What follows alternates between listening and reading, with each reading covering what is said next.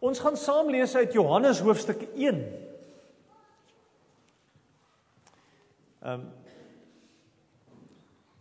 Johannes hoofstuk 1. Ons gaan elke Sondag na 'n faset kyk wat gebeur as Jesus van sy disippels roep en waarvoor roep hy sy disippels. Ek sal later ietsie daaroor sê. Johannes 1 se verhaal se weergawe van Jesus se roeping van sy eerste disippels, vers 35. Die volgende dag het Johannes weer daar gestaan, Johannes die Doper, met 2 van sy volgelinge by hom. Toe Jesus verbyloop, het Johannes stip na Jesus gekyk en gesê, daar is die lam van God. Die 2 het hom dit hoor sê, en hulle het Jesus gevolg. Toe Jesus omkyk en sien dat hulle hom volg, vra hy vir hulle, wat soek julle? En hulle het hom geantwoord, Rabbi, dit beteken leermeester, waar gaan jy tuis? Hy sê toe vir hulle, kom saam, dan sal julle sien. Hulle het toe gegaan en gesien waar hy tuis gaan, dit was omtrent 4:00 die middag, en hulle het die res van die dag by hom gebly. Andreas, die broer van Simon Petrus, was een van die 2 wat het van Johannes gehoor en Jesus gevolg het. Daarna het hy eers sy broer Simon gaan soek en vir hom gesê, ons het die Messias gekry. Messias beteken Christus. Hy het hom na Jesus toe gebring. Jesus het stip na hom gekyk en gesê, jy is Simon, seun van Johannes. Jy sal Sefas genoem word. Sefas beteken dieselfde as Petrus. Die volgende dag het Jesus besluit om na Galilea toe te gaan. Hy kry toe vir Filippus en sê vir hom, volg my. Filippus was van Betsaida afkomstig, van dieselfde dorp as Andreas en Petrus. Filippus kry toe vir Nathanael en sê vir hom, ons het hom gekry van wie Moses in die wet geskryf het en van wie die profete ook geskryf het. Dis Jesus van Nasaret, die seun van Josef. Maar Nathanael het gesê, kan daar uit Nasaret iets goed kom? Kom kyk, het Filippus hom geantwoord. Toe Jesus van Nathanael na hom toe sien aankom, sê hy van hom, hier is 'n ware Israeliet, 'n man in wie daar geen bedrog is nie. Nathanael vra hom toe, waarvan ken jy my? Voordat Filippus jou geroep het, antwoord Jesus hom, toe jy nog onder die vyeboom was, het ek jou gesien. Toe roep Nathanael uit, Rabbi, u is die seun van God, u is die koning van Israel. Daarop sê Jesus vir hom, glo jy, omdat ek vir jou gesê het, dat ek jou onder die vyeboom gesien het? Jy sal nog groter ding as dit sien. Verder as Jesus vir hom, dit verseker ek julle, julle sal die hemel oop sien, en julle sal die engele van God sien op en afklim na die seun van die mens toe. Ons lees tot sover. Vers 38 wil ek weer vir julle lees. Toe Jesus omkyk en sien dat hulle hom volg, vra hy vir hulle, wat soek julle? En hulle het hom geantwoord, Rabbi, dit beteken leermeester, waar gaan jy tuis? Hy sê toe vir hulle, kom saam, dan sê hulle sien. As Johannes oor Jesus begin praat, dan die eerste ding wat Johannes vir sy disippels oor Jesus sê, is die woorde in vers 36, as hy vir hulle sê, daar is die lam van God. Nou dit moes vir die Jode iets spesifiek beteken het. En ons wat die storie lees, ken die storie, so ons weet wat dit beteken. Ons weet dit beteken, daar is die een wat vir ons sondes gaan sterf. Daar is die een wat vir ons so lief is, dat hy alles sal betaal.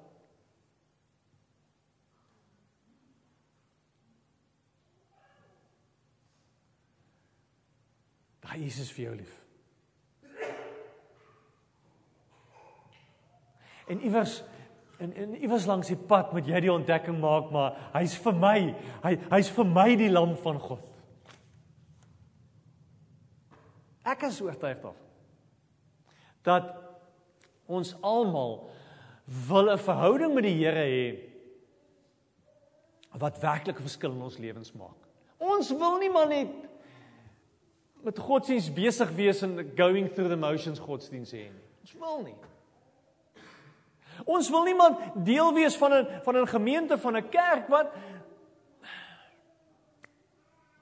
is maar algemene godsdienstig. Ons wil deel wees van iets wat werklik 'n verskil maak. Hoe gebeur dit? Jesus sê, twee disippels sê hy, kom saam, dan sal julle sien. Dit is interessant. En hierdie gedagte het drie interessante betekenisse. Die ene interessante betekenis is, kom saam, en julle sal sien wat Jesus eintlik mee sê, kom saam, dink hieroor, en julle sal die feite sien wat jou gaan oortuig. Ons kyk gou daarna. Ons soek tog bewyse hoekom ons glo. Ek weet nie wie van julle praat met ouens in julle werk nie. Ek weet nie wie van julle praat met ouens wat saam met julle is oor die Here nie. Ek weet nie wie van julle het al op die punt gekom en besef hoe moeilik dit is om vir ouens te sê, maar ek glo in Jesus Christus en dis hoekom ek glo.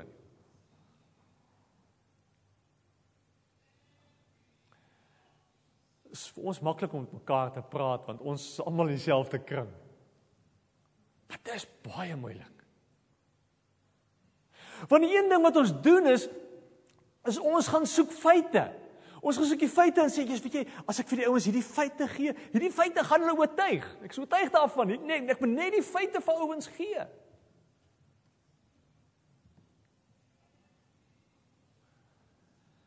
Jesus sê, kom saam en julle sal sien. Julle sal die feite sien. Kom, bring tyd saam met my deur en dit sal julle oortuig. Jesus kom nie na hulle toe en sê, weet julle, ek gee nou vir julle al die feite dat ek het aarde toe gekom, ek gaan julle sonde sterf, oor 3 dae gaan ek opstaan en ek gaan die dood oorwin en dan gaan ek hemel toe gaan en ek gaan die Heilige Gees stuur en hy gaan julle lewe. Dis wat die Here sê nie. Jesus sê nie vir hulle, weet julle, al hierdie bewyse is bewyse waarom julle moet glo nie. Hy sê, kom saam.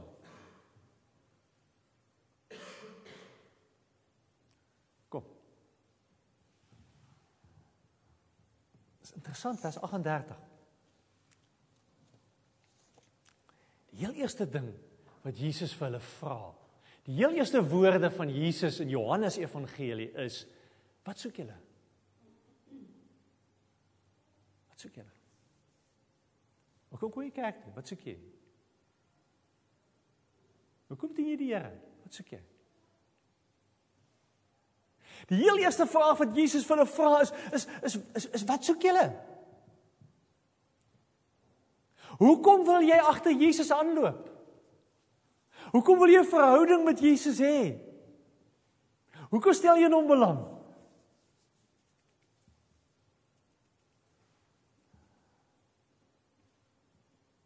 As ons eerlik is, dan soek en verwag ons verskillende goed by Jesus. Die van julle wat al in 'n doodloopstraat in jou lewe was, sal weet dat jy soms op 'n punt is dat jy weet net die Here kan help. Jy weet hoe dit is. Soms soek ons by die Here vergifnis vir ons sondes. Soms soek ons by die Here bevestiging vir wie ons is. Soms soek ons by die Here interessante goed. Maar die punt wat Johannes hier probeer maak, dit wat Jesus self probeer kom sê is, spandeer, kom saam, spandeer tyd met Jesus, en jy sal iets anders ontdek. Anders as wat jy miskien verwag het, of waarmee jy miskien gekom het. Dis as jy tyd saam met Jesus deurbring, dat jy ontdek, maar hy is wie hy gesê het hy is. Sy woorde is waar. Die manier hoe hy mense hanteer het was anders. En nou moet ons mekaar mooi verstaan, ons praat nie hier van 'n kitsresep nie. En julle weet dit, daarom kom julle elke Sondag, want dis nie maar net vinnig fix it all in jou lewe gaan aan nie.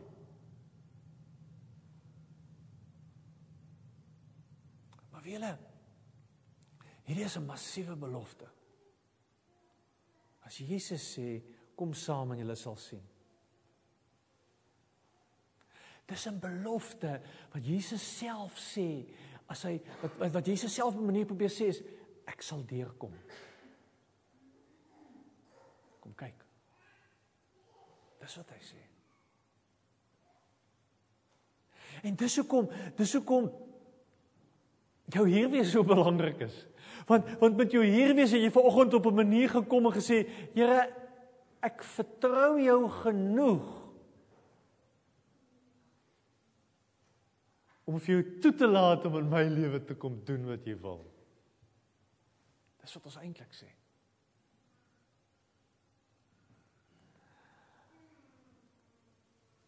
Maar dit vra 'n stuk openheid, 'n stuk leerbaarheid in ons harte, 'n stuk geduld in ons harte, 'n stuk waagmoed in ons harte. Om te leer wie die Here is. En saam daarmee is dit 'n geweldige verantwoordelikheid wat ons het in hierdie wêreld wat ons leef, want op 'n sekere manier kom verklaar ons glo. En 'n wêreld rondom ons kyk na ons en weet hulle dit? Jesus sê, kom saam en jy sal sien wie ek is. En dat wie ek is, werklik is. En op 'n manier as ons sê ons is geroep, dan is dit hierdie roeping wat die Here sê is, ons moet so leef dat mense sal sien dat ons glo. Massive. Interessant. As twee goed wat ons hier kan raak lees wat vir ons wil help hiermee. Johannes in vers 35 as Johannes begin praat, dan sê Johannes, volgende dag het Johannes weer daar gestaan met twee van sy disippels by hom, toe Jesus verbyloop het Johannes stip na hom gekyk en gesê, daar is die lam van God. In vers 41, as Andreas na Petrus toe gaan, dan sê hy, daarna het hy eers vir broer Petrus gaan soek en vir hom gesê, Messias gekry. En dan weer in vers 45, as Filippus na Nathanael toe gaan, dan sê Filippus van Nathanael, en Filippus kry toe van Nathanael en sê vir hom, 3 keer sê. Dit is interessant, daai Griekse woordjie sê, is presies dieselfde woord wat gebruik word vir mense wat in 'n hof getuienis aflê, en waar jy daarmee op 'n manier probeer sê, ek het dit gesien, daarom kan ek dit getuig. Dis eintlik wat daai woord is, Afrikaans het dit maar net sê. Maar die Griekse woord sê, ek lê getuienis af van iets wat ek gesien het. Weet julle wat? Dit is maklik om oor die Here te praat as jy iets gesien het. As iets met jou gebeur het. Ek sien dit in my eie lewe. 'n mens wonder baie keer, ou lees jy maar Bybel in die oggende, bid.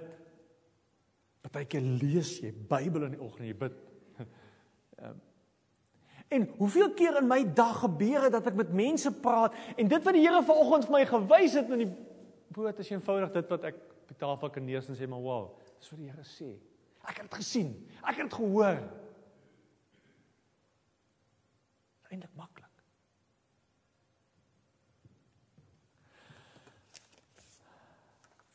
Tweede dingetjie gebeur. Dis die heel laaste versie in Johannes 1 vers 51. Verder sê Jesus vir hulle, dit verseker ek julle.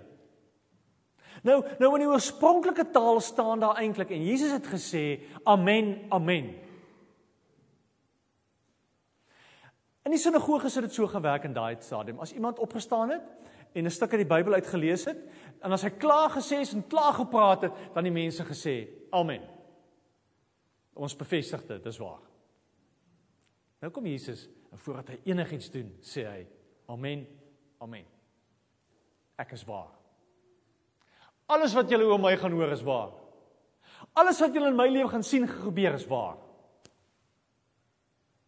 So as Jesus sê, kom saam en julle sal sien, dan sê hy vir hulle, dit is waar, ek is waar.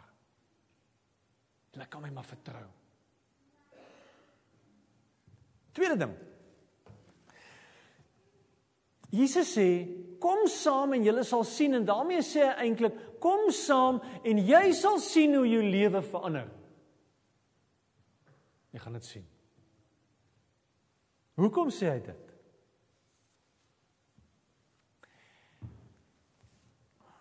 Jesus wil nie net hê, ons moet nie goed lees, daaroor dink.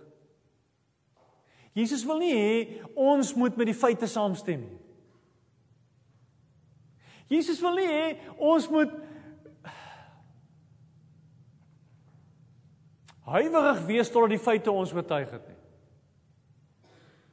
En ek dink dis soms die probleem wat ons maak in ons gesprekke met mense wat nie glo nie. Ons dink die feite gaan hulle oortuig. Jesus wil hê, ons moet hom volg.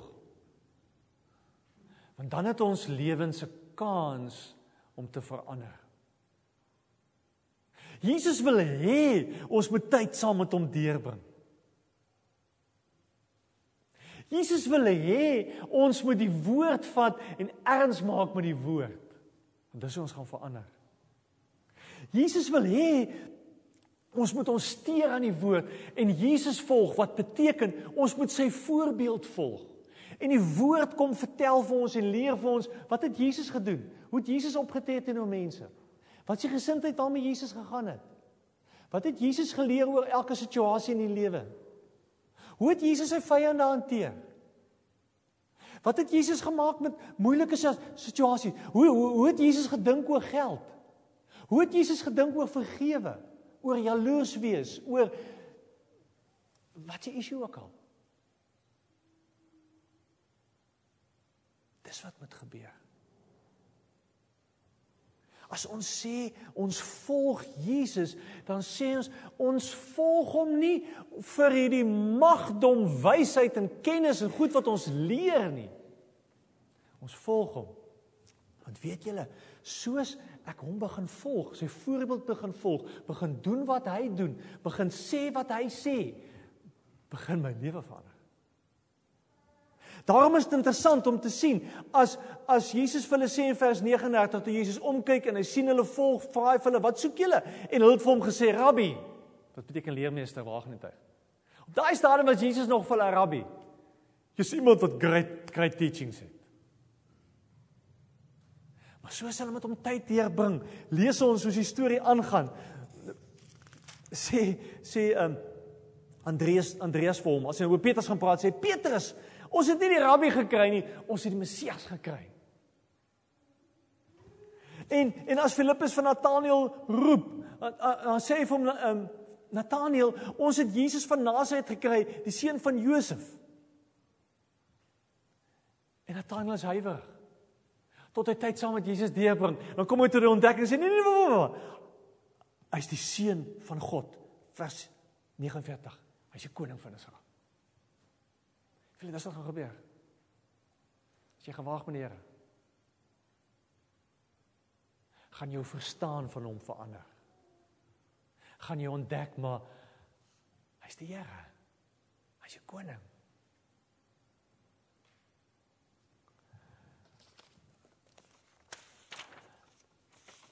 Disipel wees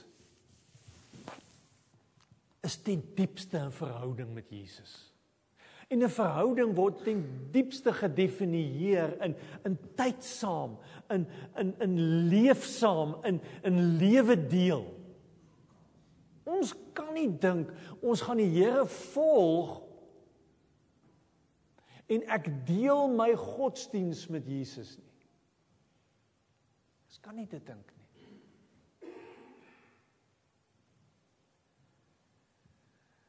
Bybel teken vir ons wie Jesus is, en hoe hy opgetree het, en hoe hy ons uitdaag.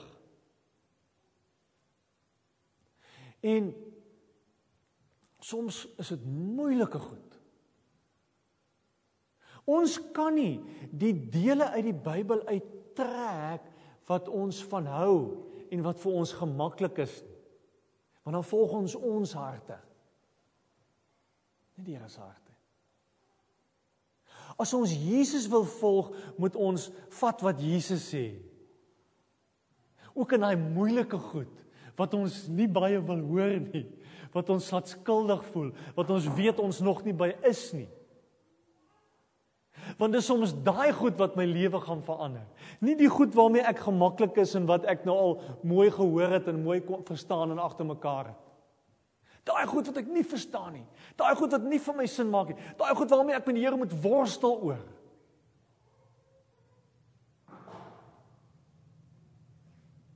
Want dis wat met Nathanael gebeur. Nathanael het die klomp vrae as Filippus by hom kom. Gaan nou net iets daaroor sê. Derde ding gebeur. Eerste ding wat gebeur is, Jesus sê, kom saam en jy sal sien. Jy sal weet. Jy gaan 'n klomp goed ontdek. Hy sê, kom saam en jy, om tyd saam met my deur te bring, om agter my aan te loop, gaan jy verander. Jy moet dit weet. En dan gebeur 'n interessante derde ding. Jesus sê, kom saam en julle sal sien. En die hele stukkie gaan die hele tyd daaroor, hoe hierdie ouens ander ouens gaan haal. Want saamkom is nooit alleen nie. Dis aangrypend hierdie. Die hele tyd gaan hulle vriende. Vers 35. Die volgende dag het Johannes weer daar gestaan met 2 van sy volgelinge by hom en gesê, daar's Jesus. Go. Ons lees van Andreas. Andreas het sê, "Mamma, stop 'n bietjie, ek moet my broer gaan haal." Kom Simon, jy moet hierdie ding hoor. Filippus wat die Here hoor en die Here ontdek en dan sê, "Nee, mamma, stop, ek moet vir Nathanael gaan haal." Kom saam Nathanael, kom. Want weet julle wat? Geloof is makliker as ons saam kan leef. Dis maar so. Geloof is op sy moeilikste as jy alleen probeer sin maak, alleen probeer verstaan, goed alleen probeer uitfigure. Alleen is. Dis op sy moeilikste. Jy het mense nodig om jou te herinner. Jy het mense nodig om met jou in argumente betrokke te raak. Jy het mense nodig om goed vir jou te vertaal sodat dit vir jou sin maak. Jy het mense nodig om vir jou saam met jou te journey. Jy kan nie alleen nie. En as jy vanoggend hier in die kerk is en hierdie jou journey agter die Here is alleen journey, as jy die moeilikheid. Kom. Praat met ons. Sê vir hom, man, ek wil ergens inskakel, gelink word met mense. Jy kan nie die Here alleen dien nie. Kan nie. Christendom is geweldig persoonlik. En die diepste persoonlike ding wat ons het is verhoudings. En van die goed wat ek afgelope 2 maande probeer kyk, is daai reeksie Lie to Me. Ek weet nie wie hom al gesien het nie. Jesus, en hier op een call in een van die stories sê die ou se dogter vir hom 'n aangrypende ding. Sy sê vir hom, "Dad,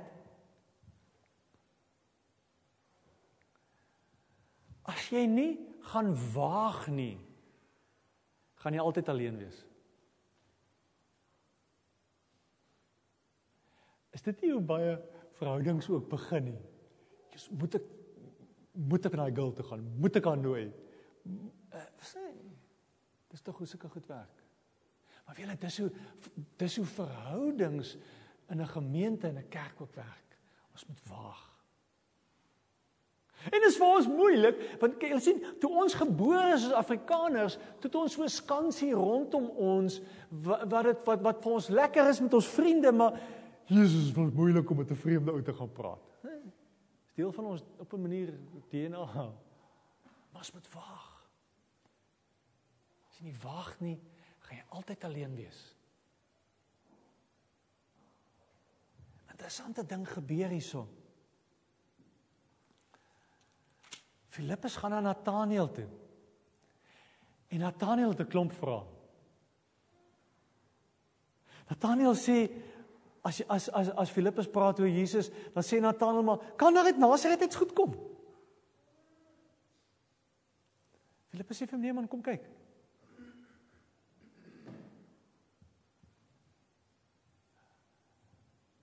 As Jesus vir Nathanael sê, Nathanael, jy's amazing ou. Dan is sy eerste reaksie, maar hoe weet jy dit? Weet jy wat doen Filippus? Filippus gaan nie met Nathanael 'n argument oor hoekom Nasaret, omdat ouens wat daar van Nasaret kom, daarmee te sleg is nie, want hy gaan nie. Hy probeer nie met allerlei argumente hierdie oortuig nie, want dis mos wat ons doen. Hy sê vir hom, kom kyk. So. Want dis hoe jy gaan weet of dit waar is, as jy gaan waag. As jy saam met die Here gaan lewe. As jy sy woord gaan vat en dit gaan lees en dit gaan doen en dit gaan glo, dis hoe jy gaan weet. En dan kom Nathanael by Jesus en Jesus sê vir man, ek het jou lekker jou lankal al. Dan sê Nathanael vers 7 en vers 49, toe roep Nathanael uit, Rabbi, is die seun van God, is die koning. Wat het hier gebeur? Ons weet nie. Ons weet nie hoekom Nathanael skielik van al die vrae oorgespring het na, hier's God nie. Maar op 'n manier moet Jesus in sy hart gepraat het. Op 'n manier is daar iets diep wat gebeur het daar met Nathanael. Toe Jesus hom in sy oë kyk en vir hom sê, ek weet wie hy is. Ek weet. Sy lewe omgekeer. God roep ons. God roep jou. Maar hy challenge jou in die eerste plek om hom te volg, tyd saam met hom deur te bring. Om hom te vertrou. Hy challenge jou om na 'n ander ou te gaan en sê, kom saam. Om nie alleen hierdie pad te stap nie. Gaan dit maak nie. Wie is die alleen? Vers 51. Daar is Jesus vir hom, dit verseker ek julle, amen, amen. Julle sal die hemel oop sien, en julle sal die engele van God sien, op en afklim, na die seun van die mens toe. Julle onthou die storie van Jakob, toe hy weggehardloop, Genesis 28, toe hy droog maak, toe goed nie uitwerk nie, toe hy in 'n doodloopstraat is, toe sy verhouding so opgevoeder is, dat hy moes weghardloop, raak in die slaap in die woestyn, en hy droom van 'n leer wat afkom van die hemel af, en hoe engele op en af klim. En as hy wakker word, dan sê hy, maar ek het nie geweet God is hier nie. In die plek Bethel nou. Die poort van die hemel. Weet jy wat?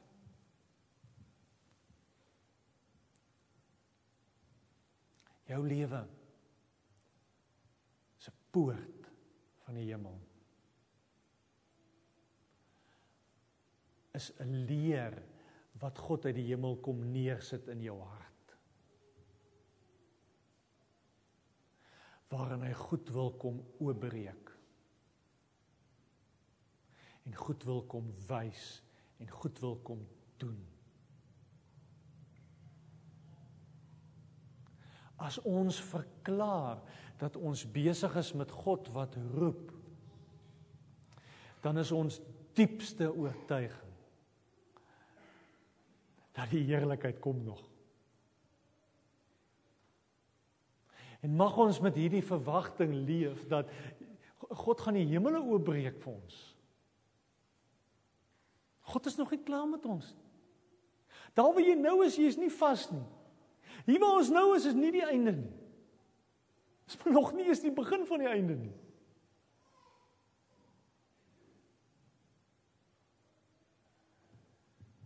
God se roeping, God se aanspraak op ons lewens is iets wat ons gaan verander. Ek weet jy soek dit. Daarom was jy hier vanoggend. Ek weet dit. Maar volg hom. Spandeer tyd saam met hom. Vat sy woord. Leer hom ken. Vertrou hom. Kan weet is groot goed wat God in jou lewe wil doen, lê nog voor. Kom ons bid.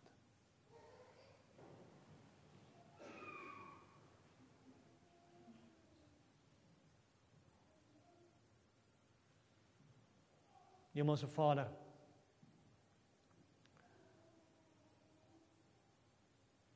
wat ons eintlik vanoggend wil kom bely, is Here dat ons U wil volg.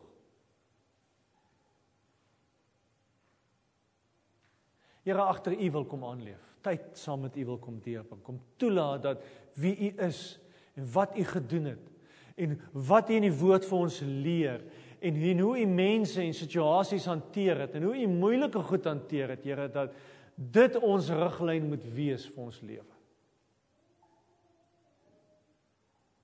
Here, dankie vir mense wat saam met ons op die journey is. Dankie dat ons nie alleen hoef te journey nie.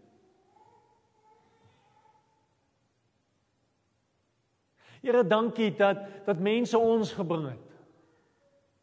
Dat ons so lucky is om vanoggend hier te mag wees as gevolg van iemand anders. Here, dankie dat U die lam van God is. Wat vir ons sondes gesterf het. Wat vir ons lief is.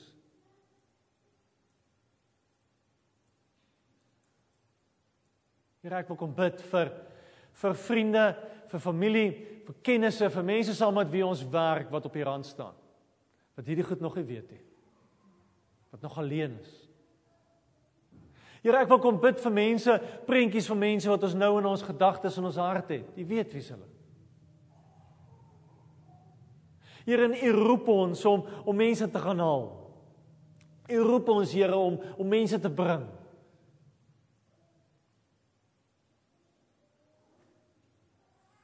Here, dankie dat U in ons lewens gaan aanhou werk. Here, dankie dat die swaar en die moeilik en die hartseer en die vasgeloop nie vir U die einde is nie. Dat U plan met elkeen van ons se lewens is die hemel wat U wil oopbreek. Die heerlikheid van God wat U vir ons wil wys. Dat U nog nie klaar is nie. Dankie dat ons met hierdie verwagting mag leef, Here. Here, ek kom bid vanoggend vir Erich Marilee, Erich se ma wat baie siek is, Here, dat U vir haar sal gesond maak. Asseblief, Here. Here, ek kom bid vanoggend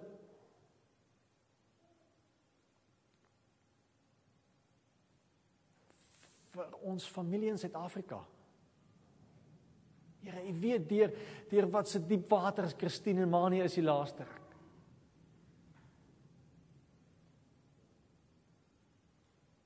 Here, ek kom vra dat U sal troos. Daar sal wees. Here, ek kom bid vir vasgeloopte situasies in ons lewens.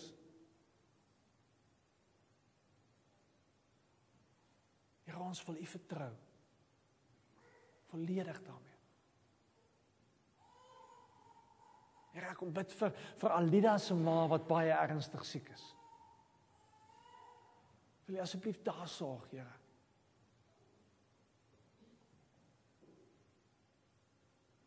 Jesus, ons lewens is nie hande. Ons wil saam met U leef. Ons wil U volg. Ons wil tyd saam met U deurbring. Want ons weet, daar's geen ander pad nie. Daar's geen ander pad nie. U is die weg, die waarheid en die lewe. Niemand kom na die Vader toe, behalwe deur U.